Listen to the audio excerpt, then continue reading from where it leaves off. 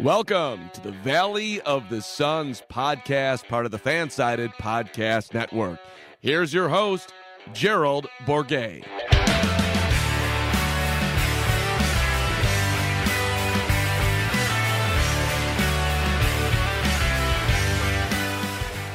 Welcome, Valley boys and girls, to another episode of the Valley of the Suns podcast, part of the Fansided Podcast Network.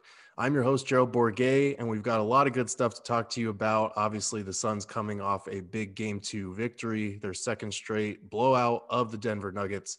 But I'm very excited today because we are joined by a special guest. He is an NBA writer who's contributed for Dime on Uproxx, The Analyst, and Fansided back in the day.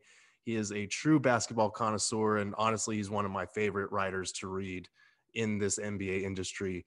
Mr. Jackson Frank, how are you doing today? I'm doing pretty well. I appreciate the kind words. I'm excited to talk about a pretty fun series as someone who's, enjoyed watching the Suns rise this year and last year as well.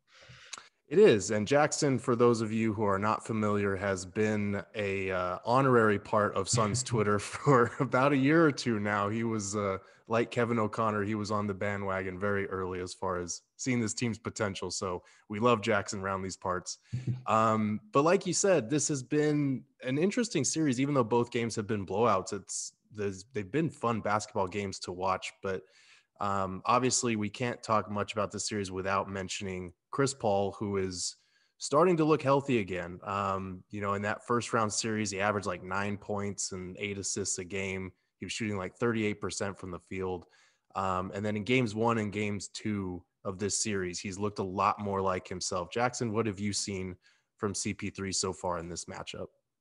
Yeah, I think, you saw, you mentioned kind of, I think he averaged nine points in the first round, but you saw inklings the last couple of games, especially that game 4 or 5. I can't recall which one, where he kind of took over in the fourth with a bevy of mid-range jumpers, but you're just seeing him look a lot more comfortable and get into his spots consistently, because even when he was, dealing with the shoulder injury most significantly, he would have times where he'd hit a pull-up jumper or things like that. And you say, maybe Chris Paul's back to himself, but then he would go dormant for long stretches. And now again, you're seeing him be willing and comfortable to take a lot of shots. There's more zip on his passes again. I remember it was either right when he got injured in game 1 against the Lakers or game 2, where he had a couple of passes where they were flat. But game 1 against the Nuggets, he had a beautiful pass early in the game, Jay Crowder for a 3 or a long 2. I can't recall which. So he just, he's so confident in kind of attacking mismatches. Often it's been against Michael Porter Jr., but I think he had a couple over Paul Millsap the last couple of games, maybe JaMychal Green. He just kind of, it's cliche to say he looks back to his normal self, but the assist to turnover ratio has been ridiculously good. I think he's at 72 assists to 10 turnovers. And that was with the fact he couldn't really dribble for 2.5 games with his right hand. And so he just, he's back to where maybe early in the playoffs you saw like kind of the flashes of the All-NBA guard that he's been throughout the year. But the last couple of games especially, he's given you All-NBA impact from the outset. Obviously, he's kind of dominated with his scoring down the stretch, but the assist numbers have been incredible.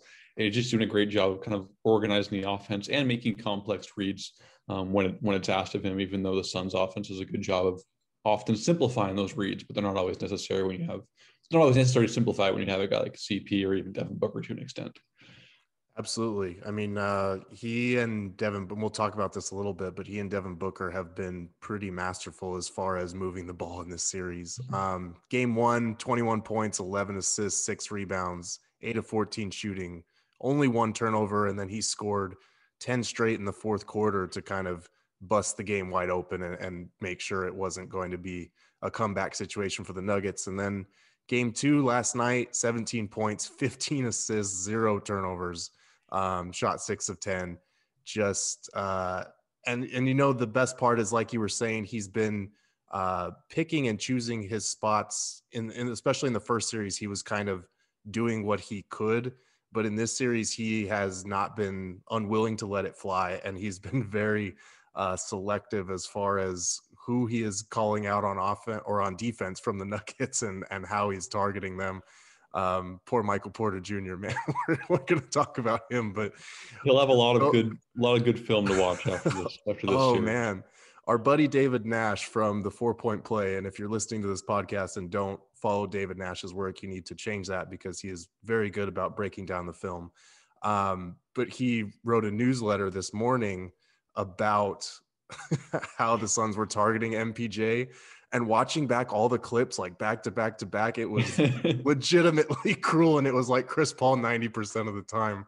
And they did it in game one. It was just in a different way where it was less switches and more like, okay, MPJ is going to play in the corner, on the weak side defensively. We'll run everything through that and make him force him to make a decision. And then in game two, it was like, all right, well, we'll do that to an extent, but we'll just start switching him. And then, I read David's piece this morning, and as I agree that it was like, I noticed it when I was watching the game, but then you watch these 12 clips in succession, like, oh man, it's even more prominent this way.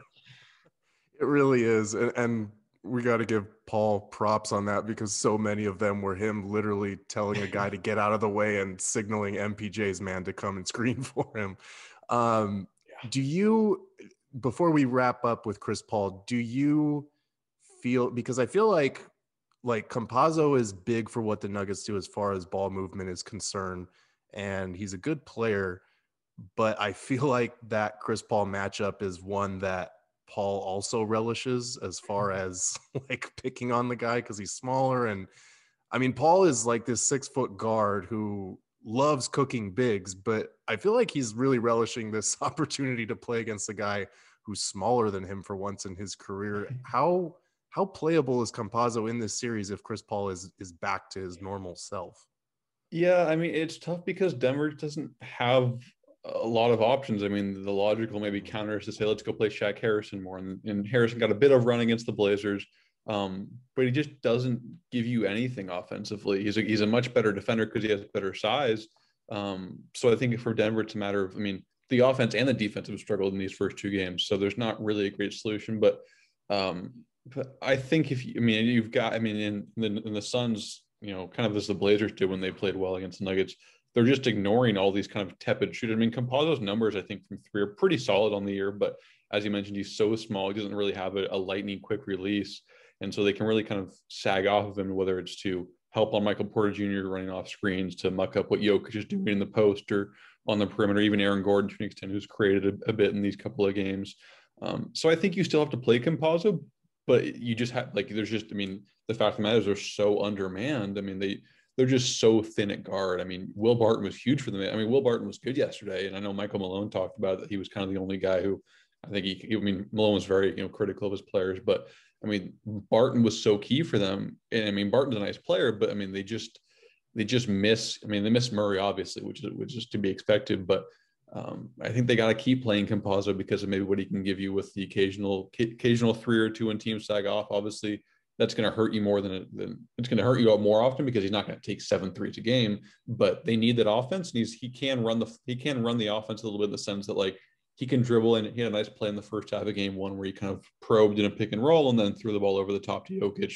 So you need him. It's just more of an indictment of kind of the available options because of all the injuries they've endured, and the fact that Monte Morris was great against the Blazers for most of that series, but his jumper has kind of seemingly abandoned him for the time being. But they just don't have a lot of great options. Even if you want to give Morris a few more minutes, you're still going to have to play Facu 20, 25 minutes, assuming the game is close throughout, which granted it hasn't been, but you still have to play him rotation minutes, I guess, is kind of the way I would go about it.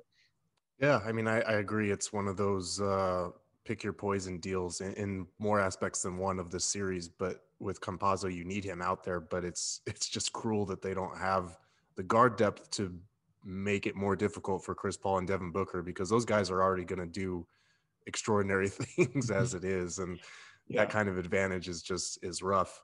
But I've been kind of impressed as far as Monty Williams' offense has been concerned. And I'm sure most people listening have read the Zach Lowe piece that he wrote 2 days ago on the Suns pick and roll offense, and just how it's kind of been elite in taking the Nuggets defense apart with a lot of defenders that are pre-rotating, and against guys like Chris Paul and Devin Booker, that has been a recipe for success for Phoenix. What have you seen from the Suns offense and from the Nuggets defense that's just really not working? And I'm not sure what they can adjust really, but I am curious to hear your thoughts on what you've seen from that aspect.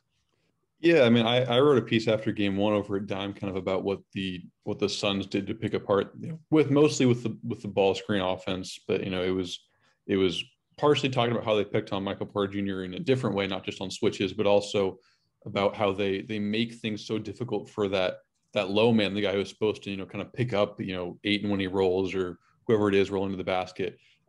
Because the Suns can throw Ayton plus two ball handlers and two great floor spacers on the floor, with Crowder, Mikal, CP, and Booker. And then Ayton obviously was a tremendous finisher and has been even better finishing at the rim in the postseason somehow, which is, I mean, he's already great in the regular season there. But they just make it so tough because if you pre-rotate, they're gonna make that skip pass because Booker can make it because he has the size, and CP can make it because he's one of the best passers ever. Booker had a brilliant play in game one where I think it was in the second half. They ran that. They love running those pin downs and the handoffs for Booker, and he came around and I think it was either Mikal or Crowder who MPJ was guarding, and Ayton rolled to the basket, and Booker kind of jumped in the air and stared down the guy on the wing, and MPJ was like, I don't know what to do, and then he finally rotated, and Booker at the last second threw it, and Ayton made an awesome catch and finish. So they're just making things really tough. Either there's no one really to be the low man, or that person has to decide, do I guard the guy who's a pass away, and then Booker or CP can make the easy swing pass for a spot up three, or do I take away the role? And so it's a really tough challenge for them. But the biggest issue too is the fact that they'll play Jokic so high because Jokic does some things well defensively, but he's not the traditional rim protector. You're not going to drop him like Rudy Gobert or Joel Embiid and ask him to just deter guys at the rim. He just doesn't have that level of explosives off the ground and things like that. So they'll hedge him a lot, or they'll show him, or they'll trap. And then that leaves, someone else like Aaron Gordon or Michael Porter Jr. to rotate to tag Ayton on the roll. And the Suns know how to exploit that because they have great ball handlers and they have good ball movement. They picked Denver apart like that in game one, and then especially in the third quarter yesterday, if I recall. And then one play, I think it was when CP was doing his thing as a passer. Maybe it was in the fourth quarter. They finally dropped Jokic back. Like, okay, we're not going to give that up. And then Jokic was really deep dropped in the paint, and CP is like, okay, we'll just run a high ball screen, and I'll get to my spot on the right wing or the right elbow, and I'll hit my open pull-up jumper. So yeah, I agree. There's not really a great option given kind of the personnel. And I mean, Jokic is the MVP for a reason, but you're kind of seeing some of the limitations of like when you don't have the defensive personnel around him to make it work. I mean, they would love to have PJ Dozier, even Jamal Murray. I mean, Murray isn't some incredible defender, but he's pretty solid for a guard these days and has size and strength at the point of attack. So that's not to criticize Jokic so much as you're seeing very much the limitations of Denver's defense when there's no one to really complement what Jokic can do. And a lot of it is Paul Millsap going from a guy who can be a starter level big to someone who's just more of a bench guy. And Millsap was really good in game one. He struggled yesterday, but he's been pretty solid in the playoffs. But they just don't have a lot of personnel to insulate Jokic. And, the offense was fine in round one against the Blazers because the Blazers defense is very poor, but two, because Jokic is incredible. But it's a lot tougher when the offense can be okay and the defense is getting picked apart. And I guess the Nuggets, defense wasn't great in round one either. But when you go from facing the 29th ranked defense to the Suns were fifth or sixth this year, I think, in defensive rating. It's a lot tougher. And so you're seeing kind of the challenges of what Denver can do when Jokic is maybe doesn't have the surrounding cast to really, insulate him defensively and accentuate what he can do with his quick hands and his smarts. Yeah. And it's been glaring in terms of the Nuggets personnel, because like you said, I don't know how many tactical adjustments they can really make to fix things because they're just so limited in terms of having the right defenders, not having Jamal Murray to put pressure on the other end. Suns have a 125.6 offensive rating through the first two games of the series per NBA.com, which is stupid. All five of their starters have scored in double figures in both games. I think in game one, they had four guys that had 20 plus. So it's not like one guy is really picking apart the Nuggets like in the last round when Damian Lillard was just absurd. It's just a balanced attack. It's coming from everywhere. They're moving the ball really well. They're shooting, I think, 43% from three over these first two games. And obviously small sample size theater, but in the playoffs, every single game matters and the adjustments that you can make. But I don't know how many you can make in this situation, especially with Michael Porter Jr., because like we've been talking about, the Nuggets are very limited in terms of, if a guy is struggling or if a guy is getting picked on defensively, it's not like they can just, go next man up. They're not that deep and they have a lot of guys down. But the Suns were ruthlessly hunting Michael Porter Jr., especially in game 2, just constantly putting him in pick and roll actions. Like you were saying, as far as having to make those backline decisions about whether to tag or whether to stay out on a shooter. And even when he has rotated to the shooters, it's always been just a step slow or a step late. And these Suns are going to knock those shots down. David Nash pointed this out in his newsletter. The Suns shot 64% on 17 field goals that were defended by Porter, including 6 for 8 from 3-point range, that's tough. That's really tough. Yeah. Especially if he's only got 11 points on 3 of 13 shooting. Like, what do you do with that? Yeah, I mean, I think offensively he's just missing some shots normally because you can watch, okay, yeah, he's not taking good shots, but if you watch MPJ at all, like throughout the year, it's like he hits ridiculous shots because he's an incredible scorer, especially for his age. But defensively, beyond kind of maybe some of the lack of timeliness off the ball as a defender, he just doesn't play with physicality defensively. Like he trusts his length too much, which is what I've noticed kind of watching him throughout these playoffs, especially but he has to, because he's not super fluid defensively. He can't, I think part of it is he's kind of stiff because he's had those back injuries. And I think he's still dealing with a stiff back or something like that. I think he was questionable at one point for game 2. But he just can't crowd a guy, because if he crowds him, like if he crowds CP, I mean, CP isn't, super explosive, but he'll get by him. Even if he crowds Mikal, which he's done a couple of times in this series, Mikal will kind of get to his, he'll run Mikal off the line, and Mikal will get to kind of his 2-3 ball pull up or get to the rim to finish. So he's just in a tough spot, because you'd like him to play kind of crowd guys a little more, but if he does that, he leaves himself really susceptible to getting beat off the dribble, and the Nuggets don't have, reinforcements behind him to really kind of, protect the rim or protect the paint. So, yeah, I mean, I think the Nuggets can maybe win a game or two, because Jokic is incredible. And if MPJ is certainly capable of, having a game where he goes 12 for 17 for 30 points. But I don't know what they do defensively. And I trust the Suns more. I trust the Suns defense a lot more to consistently get stops. So it's just, I mean, I'm sure we'll see some tactical adjustments, because, Michael Malone's been here before. I mean, they've been down 3-1 before, they've trailed. And I think every series that Michael Malone's coached, they've trailed at some point, with the Nuggets. So, we'll see some adjustments, but I don't know how meaningful they can be. Now that's not to say they're just going to adjust for the sake of adjusting, but I mean, they're just in a really, really tough spot. And it's not really their fault. I mean, it's a bummer that this team had a legit chance to win the title, and then their second best player went out, and, kind of an important player in PJ Dozier, who is much less important than Murray, but he gives them some really great defense on the wing with size. So, I mean, they're undermanned, and even so, it might have been a tough match. I think it would have been a much better series with those two guys, but even then, I think they would have had some struggles defensively. So I don't know what really the answer is beyond MPJ figuring it out offensively a little more, and maybe making some better decisions defensively. But I mean, these are kind of long-standing issues for him on that end. Yeah, it's a very tough spot, like you're saying, because if he's not being able to contribute offensively, he's been a big liability on the defensive end. I don't think he will be as bad as he's been through the first 2 games. At least I hope not, for his sake. But it's a tough spot, because they just don't have a lot of options that they can turn to, and they were already undermanned heading into the series. So we'll see what, maybe a change of scenery, because I will say that, I mean, obviously I'm biased because I'm in the arena, but I feel like the Suns have the best home court advantage in the NBA right now, just in terms of how many fans they're letting in and how desperate these fans have been for playoff action after 11 years of the drought. So maybe a change of scenery, going back home in front of a friendly Nuggets crowd, will help with the offensive end, because he did, like you were saying, he missed shots in game 2, but he does take a lot of tough shots and make a lot of those same shots. So We're going to take a quick break and we will be right back after this.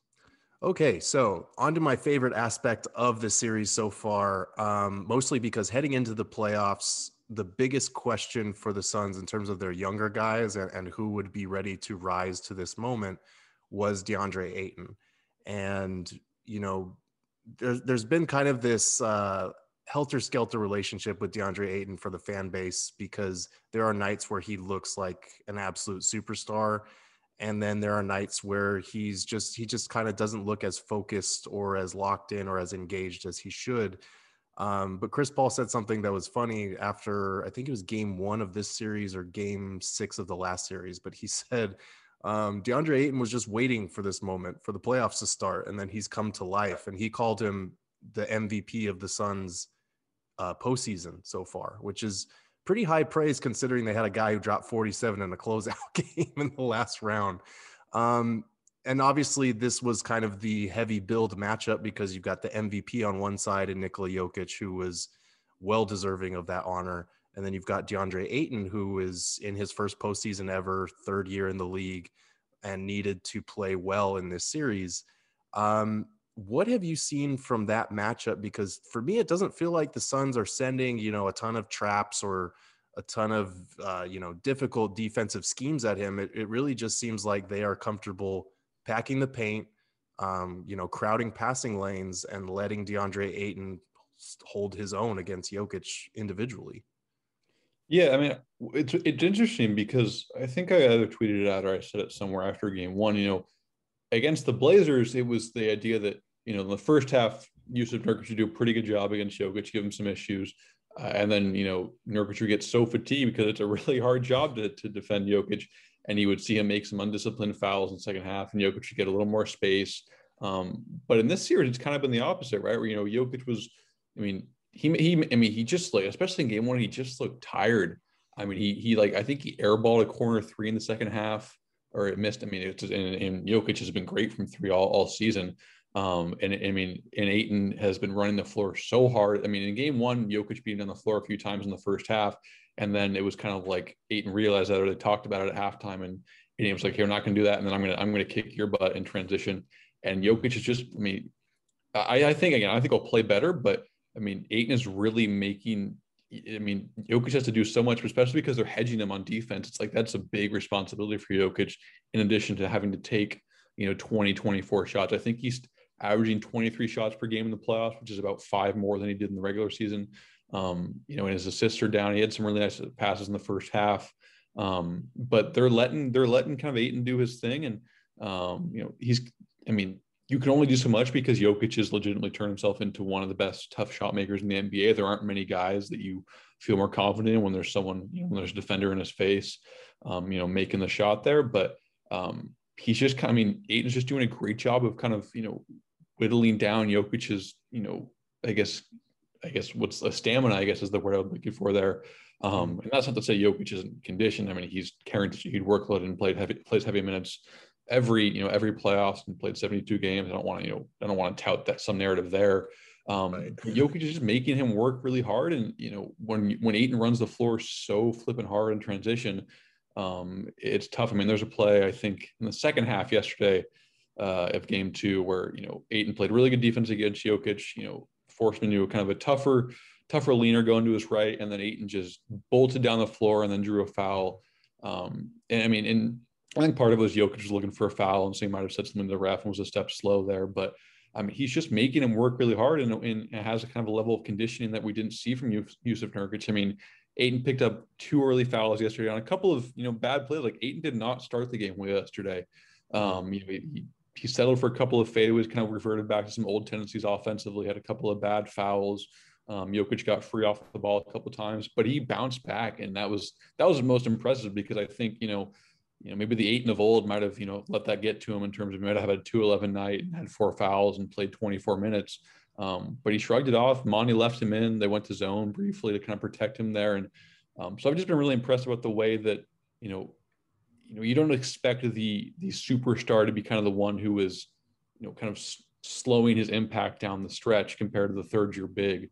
That's kind of what's happened in these first couple of games, where Ayton's just kind of grinding away at what Jokic has to offer because of how much the Nuggets are asking of him on both ends. Yeah, I mean, I'm glad you brought up that play because I wrote about DeAndre Ayton versus Jokic in this first round for the morning, and because you had included the video of that on Twitter, and I linked to that tweet because it was the epitome of what he's been doing as far as being sound defensively, getting stops, and then as soon as they get the ball, they're running out and he's sprinting. Devin Booker had made a joke after game one, I think it was, or last night actually. He was talking about how, he was sprinting full speed in transition. He looks over to his left and he sees Ayton like pulling ahead of him. He's like, damn, this dude's just booking it. And he was like going full speed. So he's doing exactly what the Suns have wanted him to do. And it's been a point of emphasis. Ayton has said that they've talked about this, and, he said teams don't want to see me dunk, so they're going to put a body on me, and that frees up our shooters. So he's, I mean, for a number one draft pick to kind of have that mindset of like being willing to sacrifice touches and, priority on offense to make his team better, that's pretty rare. And it's very special. And it's something that Suns fans should be proud of with him, because he's doing exactly what they need him to do in this series against Jokic. He's not outplaying the MVP. Like, Jokic is still putting up 23, 11, and 5. He's shooting like 48% from the field. So Jokic is going to get his, and he's going to put up numbers, even if it doesn't feel like he's not taking over the game. But Ayton's been good, and he's played him close enough to make sure, because the Nuggets, like, obviously without Jamal Murray shorthanded, they needed Jokic to be, head and shoulders above Ayton in this series to have a chance. And Ayton's kept it close enough to where the Suns' depth and superior talent and the Nuggets' injuries have been, they've risen to the top in this series. He's actually held Jokic when he's been guarding him to 11 of 26 shooting, which, again, only 2-game sample size here. But if you include their 5 games this season with the regular season, he's holding him to 40% shooting when he's played against him, which is pretty good. And it's kind of cool because these two guys have a very deep mutual respect for each other. Jokic said heading into the series that Ayton's a guy that's given him a lot of problems. And Ayton, when they asked him about it, he goes, wow, he said that? That's lit. Like, that was his, I can hear it in his voice too. I can imagine exactly how Ayton would say that as well. Yeah, and it was great. And I feel like the Suns have a distinct advantage, obviously, because the Nuggets are missing a lot of their other threats. Getting Will Barton back for game 2 was big, but the Suns have that kind of scrambling defense to where they can, put more bodies in the paint, show them a crowd, and then recover because they have such a great scrambling defense. But it has been interesting to see that growth and that willingness to sacrifice by just doing, defense, offensive rebounds, running in transition. That's been really huge for them in this series, and we'll see if it can continue in game 3 on the road. But on the topic of game 3, we've talked a little bit about this as far as there aren't too many adjustments to make, but heading into this matchup, I mean, the first 2 games were very one-sided. What are kind of your expectations for game 3 as we shift to Denver now? Yeah, I do want to note one thing. Maybe late in the regular season, or maybe with the regular season at one point, and eat some crow here, I tweeted that I would feel pretty dubious about paying DeAndre Ayton a big contract. But I don't mean that anymore. I will take the L on that one. He has completely shifted kind of my perception of him. I was someone where he went through that big, really nice stretch at the end of the year, and I was always kind of a believer to an extent, but I was dubious kind of because of the inconsistencies. He's totally erased that. So I just want to take the L on that. As a couple of Suns fans respectfully asked me about it, like not calling me out, but just asking about it. So I just want to acknowledge that I would be certainly comfortable to pay Ayton a really hefty contract because of the way he's played the last 3 or 4 months. But game 3, I mean, I kind of expect it to be similar. Honestly, yeah. I think this. I mean, I need to pull up the Nuggets shooting numbers. If I recall, they're pretty poor in game 2. Excuse me. I'm not a fortune teller. I can't say they're going to be poor in game 3. But even then, the thing I look for a lot when I'm trying to project in the playoffs and even during the regular season is the process of things, right? Like how are plays coming to be? And the Suns, it's just been a lot easier for them. They're getting a bunch of quality looks offensively. Their scheme defensively against Jokic has been really good. As you mentioned, kind of they figured it out. Maybe, I don't know if it was kind of really late in the first half where they're just really going to shrink the floor against Jokic. They're going to win. And you saw, like, when Jokic tried to get post touches, he would front him with his primary defender, and then they'd shade the backside help because, if it's Facu trying to make the entry pass, he can't make that skip pass, 40 feet to the weak side corner where maybe Jay Crowder is playing off of Aaron Gordon or whoever it is. And then Denver was like, okay, we'll run pick and pops. And then the Suns were like, okay, we'll just switch Mikal and Ayton on that play and make it tougher. So I don't expect I don't expect it to go much different, honestly. Like, I think, the Nuggets have two incredible offensive players in MPJ and Jokic, and I expect them to, at least, play better. I mean, quite frankly, Jokic has been solid, but he hasn't been as good as maybe you'd expect. Like, that's kind of, it's not necessarily all his fault. And obviously we've talked about Porter's struggle. So I expect them to, maybe play a little better, but the process of how these first two games have gone, I just don't know what Denver can do to change things. And I'm not going to count the Nuggets because they've shown such resolve the last couple of years under Malone. But just schematically, I have a tough time seeing what they can do because of kind of how limited they are personnel wise. So I expect a big game or two from Porter and Jokic. I think that'll maybe definitely close the gap compared to what we've seen in Phoenix. But I don't feel confident that I don't think they can win 4 out of the next 5 games or whatever it is. And when you kind of frame it like that, it's just really tough for them. I guess I said a similar thing when the Clippers went down 2-0 to the Mavericks, but there's a lot different process here where the Mavericks were shooting the lights out, and whereas I think the Suns are schematically picking apart the Nuggets in a way that I don't think was quite there in that series. So I expect I don't know exactly what adjustments I'll see, but I don't expect them to be super meaningful from Denver. Not because they're not smart adjustments, just because they're so limited with what they can do with the players they have and kind of the players they're missing, or even those who are limited because of a guy like Barton, who I know they've said, he said he's risking his health, and they've said that he's going to be on pretty significant minutes limit. So they're just in a tough spot, and it's not really their fault right now. Yeah, it's rough and Michael Malone is really good about making game to game and even in-game adjustments, but it just doesn't seem like there's much that he can do. The Suns are just generating a ton of corner threes, quality looks. I think Bridges started like 1 for 7 from 3 yesterday, and he just missed 3 or 4 wide open ones in the first half that would have made it even worse. But you've got a guy like, when you've got a guy like Ayton who picks up those 2 quick fouls in game 2, you're thinking, okay, maybe there's an opening here. They get Jokic rolling and they make this a series. And then Ayton, I think he was 1 for 5 at that point. And then, like you said, they switched to zone, they protected him.